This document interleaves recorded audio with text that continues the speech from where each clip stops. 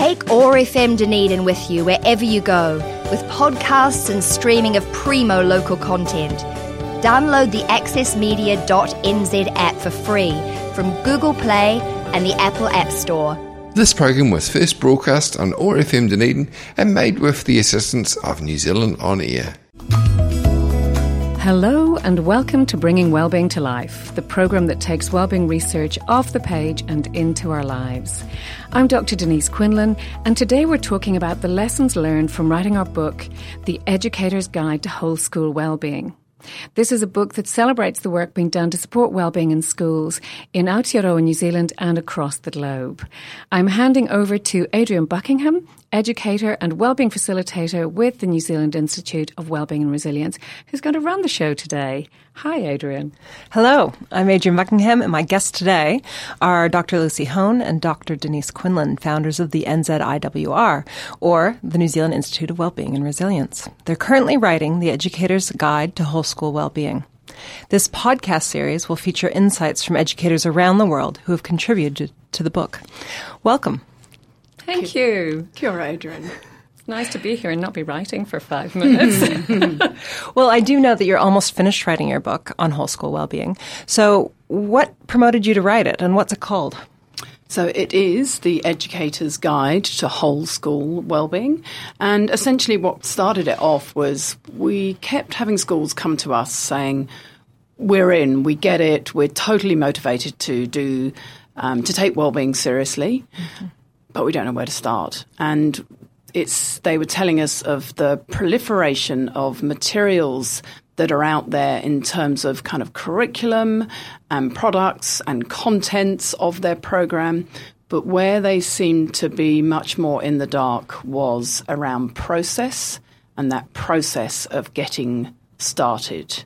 So because the two of us, Denise and I, work with so many different schools, that's one of the great things about living here in New Zealand, we just had that opportunity to have more diverse experience, which has kind of given us a bit of a greater insight into process. And lovely to be able to share that with people, because I find myself often in a situation where I'm in a school and I'm thinking, I would love them to know, I've got a really great example from another school, or someone else has been down this path.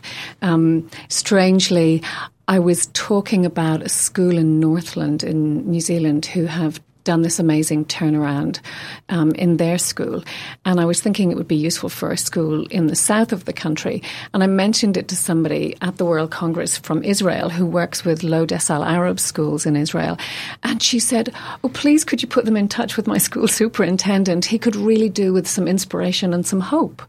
So hopefully what we do is capture some of these stories and practices in the book so that we can share them more widely with people. And you're covering educators not just around New Zealand, but also around the globe, aren't you? Yeah, research and practitioners from all over the place. Yeah. That was one of the great things for us that we recently went to the World Congress in Positive Psychology in Melbourne, which was an awesome opportunity just to catch up with the best of what's going on in our field and to talk to educators from all over the world on their experience, which is very much what we're sharing in the book. So I think we've got work and practice shared by educators from Denmark, Taipei, Hong Kong, Singapore, Australia, Canada, the US, the UK, you've said. And the UK. All sorts. So really diverse contributors. And the different chapters, Adrian, really are looking at the best practice process that has come out of all of our combined experience around the different things that schools have to consider. And one of the things we know is that it's not a linear process. You know, you don't all just start here and gradually move through very prescribed steps. You know, promoting whole school wellbeing is messy. Yeah. So we talk about the fact, the different chapters are on like the overarching process, the idea that well-being is taught, so there are curricula, but it's also caught in thousands of different processes and in the school culture, and we look at that. But then a significant part of it really is supporting schools to enter this messy phase, and we talk about being in the sandpit and how you've got to be prepared for trial and error. You've got to be prepared to get it wrong and encourage and support people to take risks and make mistakes. But also you need to enter the sandpit with some reasonable tools to make your decisions while you're in there. So, And one of those tools actually is just setting up opportunities to share what different staff in your school have been brave enough to try. And so you might have one staff meeting, once a month dedicated to wellbeing. That's not going to be enough. So you've got to be really determined to seek other opportunities for sharing what's being tried, what's going well. And what have some of your favorite tools been that you've talked to educators about? What's being used around the world? I guess in terms of tools or the kind of insights we've had writing the book, I know, Lucy, one of the things that's been important for you has been being aware of it's not just one tool, it's the multiplicity of them. Do you want to speak to that? Yeah, absolutely. So I was talking to Rhiannon McGee, who Denise has done a podcast with that's coming up, who is Head of Positive Education at Geelong Grammar School. And one of her key insights was that, of course, professional learning for staff is really important to increase their confidence and familiarity with the material. But I love the fact that she really emphasised that you need to give all stakeholders in a school multiple and diverse opportunities to learn more about wellbeing. So that might be in professional learning, and for some schools that will be 2 days or 3 days dedicated professional learning around wellbeing. But actually for some other members of staff, it might be better for them to learn from a podcast or to use the book, which is why we've written the book. So I think it's really important, and that has really hit me and been verified by the resources and information we've had from other people who are doing this work all over the world, is that you need to provide a smorgasbord of tools so that people can come to this work in ways that work for them. That makes sense. So what are some of the things you've learned, Denise, through writing this book? Do you know, one of the things that's really, really struck me is the importance of inclusion. And in the process of writing, I've realised how we've done a lot better in the last few years in terms of thinking about how do you contextualise well-being and how do we make what we're doing relevant and appropriate for the context, and how do we make work culturally responsive. And, we've got podcasts coming up with Tayyab Rashid on cultural responsiveness from an Islamic perspective. We've got Ara Simmons talking about multicultural settings. And we've got Nathan Rickey talking about cultural responsiveness for Māori. But there's been very little conversation or literature that we've been able to find anywhere about well-being in people with disability. And so one of the things that we're really keen to talk about is well-being is well-being for all, and how are we going to make sure that everybody, all of the stakeholders, all of the people in a school benefit and are included in well-being. I think that's a really important thing to consider, because otherwise we've got a group of people who typically get left to the side, getting their needs met on an average day. And now, for me, it's sort of like creating a double whammy if we leave them out of wellbeing work as well. I don't think we've been very inclusive about inclusion. Yeah, I agree. And for me, one of the real learnings from writing this book and talking to so many different people has been the prevalence of coaching now that is being used in schools to promote well-being and relationships. So there's been a lot of coaching research and coaching practice going on that's come from positive psychology for a long time now.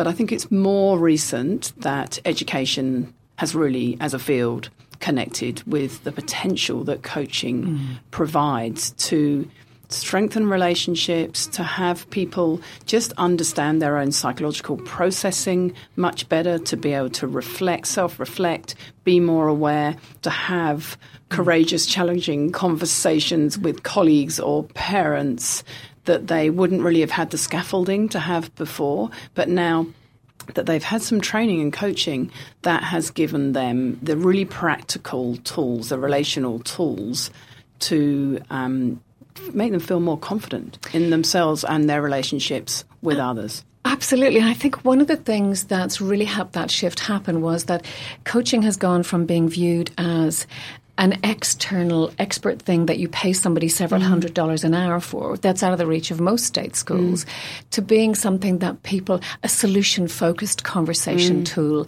that people can get trained up in for a couple of days. And it's saying, we're not asking you to be professional coaches, but we're giving you some tools in your toolkit to be able to have useful, supportive conversations, teacher to teacher or teacher to student or student to student. Even parents to students and parents to teachers.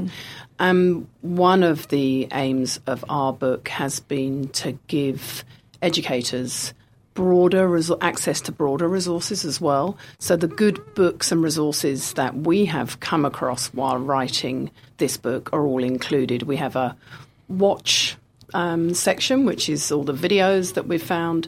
We've got a read section that has got all those best books. Reads. And then the listen section that has got the best podcasts too that we've come across, and lots also from this podcast. It sounds really comprehensive. Yep, it's been quite exhausting. So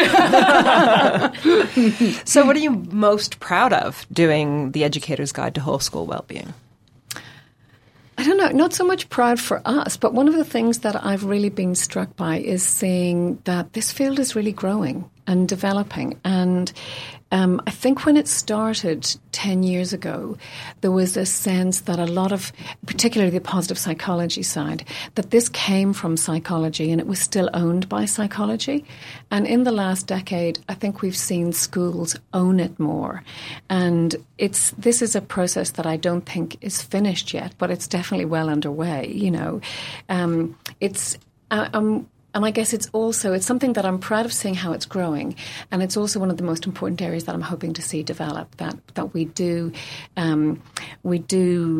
think about professional practice in education as included in wellbeing, that it's a mainstream part of education. I was talking to Matthew White from the University of Adelaide yesterday, and he was saying it's an area he thinks needs an awful lot more research. You know, wellbeing is central as a concern for educators, but in mainstream education research, there's not much done yet. So seeing more of that happening and seeing us doing, I guess one of the things we've really been encouraging schools of late to do is to think about what are their educational tools that they know and trust, and how can they use them to design wellbeing in their schools. So thinking about things like inquiry, design thinking, universal design for learning, solo taxonomy. These are all things that are familiar to education, but not to psychology. And they're good tools that educators need to be using to decide how they bring wellbeing into their school. That's one of the things I'm excited about, that change. And I think it's just been fantastic to take some time out to really dedicate to having an overview of what's going on in the world, and to draw together best practice, diverse practice from educators all over the place, and to then share that in a book that won't cost schools the earth. So it gives them an immediate resource where they can kind of, get the best go-to strategies that schools are endeavouring to use at the moment. So I love that idea of collaborative learning and sharing. That always, really spins my wheels. And ultimately, Denise and I are academics. We love a bit of learning. So it's been an amazing opportunity to just get back and learn. And I've read so much more research in the last few months when we've been putting this together. And that has really reignited my passion for this field. I guess in terms of the more good news that we've found while we've been doing the research, there's so much good work happening all around the world. And like I was looking at research from Scandinavia recently, and what I love about it is it's got a really different feel to what's coming out of the States. It's got their way of doing things, and it's much more, it's values-based, it's collective.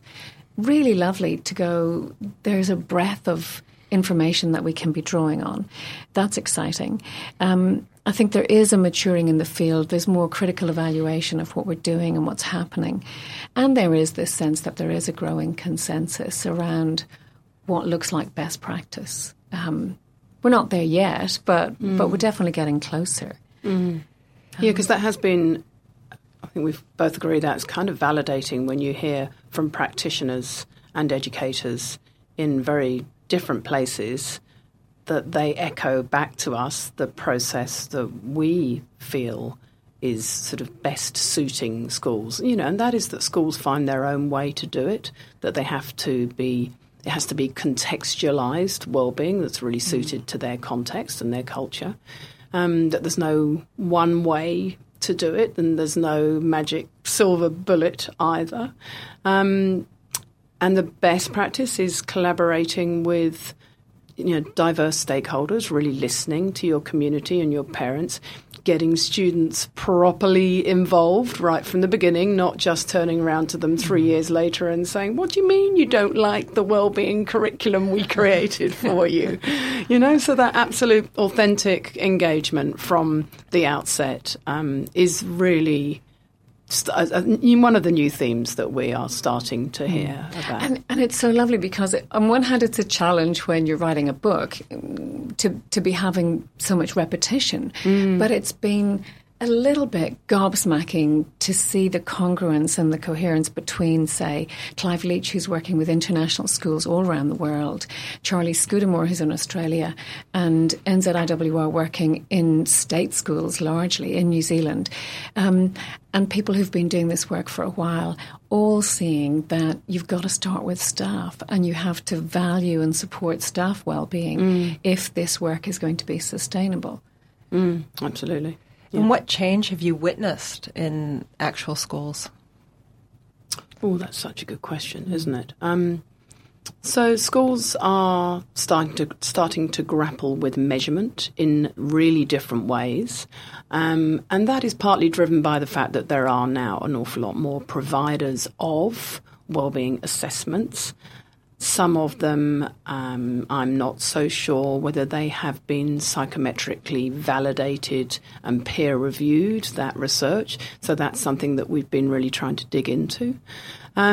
Schools are starting to realise that you can't just do a wellbeing survey annually and hope that that's going to show a massive shift, because actually wellbeing surveying is not really like that. Schools will be really disappointed if they think you're going to see a massive shift in a year. There's lots of recognition that this work takes time, really a whole cohort of students, really 7 to 10 years before you could start to see whole system change. And that's true of any change dynamic, isn't it? And so, on one hand, people are getting more aware and sophisticated about the measurement they use and being clear that the tools are appropriate for their students and being aware of issues like, you can talk more about that, Lucy, about data ownership and ethics. But the other side is we're hearing some of the more qualitative assessment on change. We've got boys' schools talking about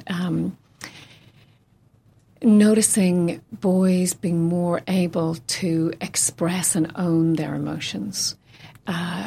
And in boys and girls schools, hearing feedback around the counsellors are busy. It's not that there are more problems, it's that there's a greater openness and willingness to share and discuss those problems and seek help.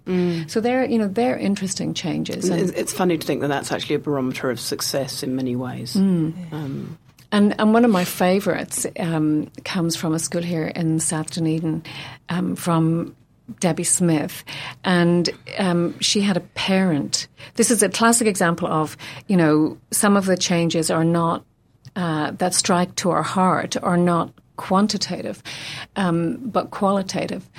Debbie had a neighbour whose property adjoined the school playground call her over to their fence one day and say, "What are you doing in your school?"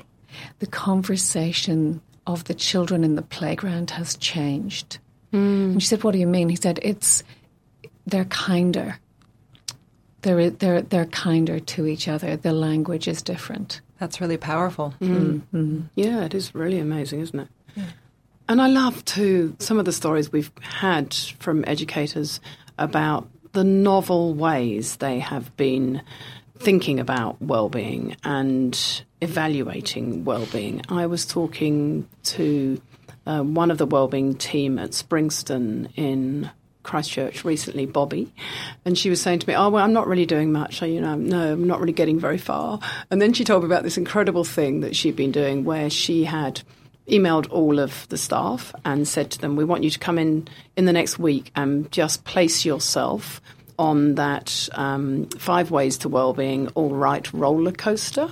So, which basically you just get your little person and you just place your person on the graphic according to where you think you sit on the emotional roller coaster. And so then she'd been collating this information and triangulating it with all of the school-wide information, thinking, okay, so when more people were in a dip, let's have a look at what was going on in the school. Oh, it looks like we were all... it was week 4 or we were report writing. School production was on. And I thought that was just such a beautiful way of bringing individual wellbeing assessment in a completely different way without a survey and then comparing it to what was going on at the school level and just building up greater insight than in really novel ways. And that's what I love about working with educators. Educators are so good at finding creative, novel ways that I, as an academic, would never have thought of. Like the marble jars. Yeah. This was so one of the things that an expensive and difficult way of measuring is to beat people on their phones and get moment-to-moment assessment. And it's difficult to set up and organise, but this school had a much simpler, more prosaic alternative, which was 5 glass jars in the staff room and a big bowl of marbles. And staff were encouraged when they came in the morning to put a marble in the jar that represented their well-being. And the jars were from awful, life's a catastrophe, through to I'm excitedly happy. And the principal came into the staff room one morning and saw the everything is absolutely awful jar overflowing. And it got immediate attention, I think. Because the boiler had broken down. They were all frozen. but it was giving immediate feedback. Yeah. In a non-technical way. Yeah. Yeah. Oh, well, that's great. And you can make it quite technical if it's quantitative. Just a couple more questions. If you could do only one thing for the rest of your life to support the well-being of other people, what would it be? I'm going to explore coaching more because I've really enjoyed learning about coaching, and I just can see from what I have read its potential to transform relationships and equip them with the tools to have much greater self-awareness and insight, and to be able to have, at times challenging conversations in much better ways that enable really kind of global well-being and whole school systems to do better. And Denise, what would you choose if it was just one strategy to help other people's well-being? I will squeeze. It's kind of one or two, really. Kindness and compassion, I think. I think we could do change from micro to huge macro level by being a little kinder and more compassionate to other people, recognising where other people may be coming from. And it's not always easy. I've got a sign on my fridge that says, "It's better to be kind than right." to remind me and my family of that, because we don't always remember. And also it's a great week for Denise and I to remember to have a bit of mutual and self-compassion, because when you're on deadline, and for all of us, when you're at those real kind of crunch times in your life and you've got an awful lot going on, it's definitely the right time to just think, I actually do need to be kind to myself right now. I need to realise I haven't had much sleep. I need to just tell that to other people so that they don't all think, why am I behaving like a werewolf? Okay, well, on that note, what's your go-to strategy for boosting your own well-being when you're feeling frustrated or down? Oh, for me, if I only have, if I'm on book deadline, I've only got a few minutes, it's phone somebody who'll make me smile. I'll phone one of my kids, and they will make me smile. Yeah. And I've become really obsessed about work when I'm on a kind of big deadline like this, and so it just whirs around in my head the whole time, and it's really hard to block it out. So I absolutely intentionally resort to using my Kindle, because I wake up all night, so I just read for another 10 minutes and fall asleep. And just blocking out work by listening to podcasts, watching a bit of, crappy TV, or reading a really easy-to-read book as well, so that I've got an engaging strategy just to take my mind away from whatever it is I'm obsessing about. Oh, well, that's great. It's been an absolute pleasure to talk to you guys today. Best of luck finishing the book in the next week, and thanks so much for talking to me today. Pleasure. Yeah, thanks, Adrian. It's been great to be with you guys. And we're really looking forward to this book being out there and sharing our work with people, but also especially to this coming podcast series where people are going to get to hear from absolutely great work from educators all over the world. You've been listening to Bringing Wellbeing to Life on ORFM Dunedin. If you'd like to learn more, our book, The Educator's Guide to Whole School Wellbeing, is available from nziwr.co.nz from early 2020. You can also listen to a podcast of this show on oar.org.nz, on nziwr.co.nz, and you can also subscribe to Apple Podcasts. I'm Dr. Denise Quinlan. Thank you for listening. This program has been brought to you by the New Zealand Institute of Wellbeing and Resilience. For more information on how schools, communities and workplaces can grow their wellbeing and resilience, go to nziwr.co.nz.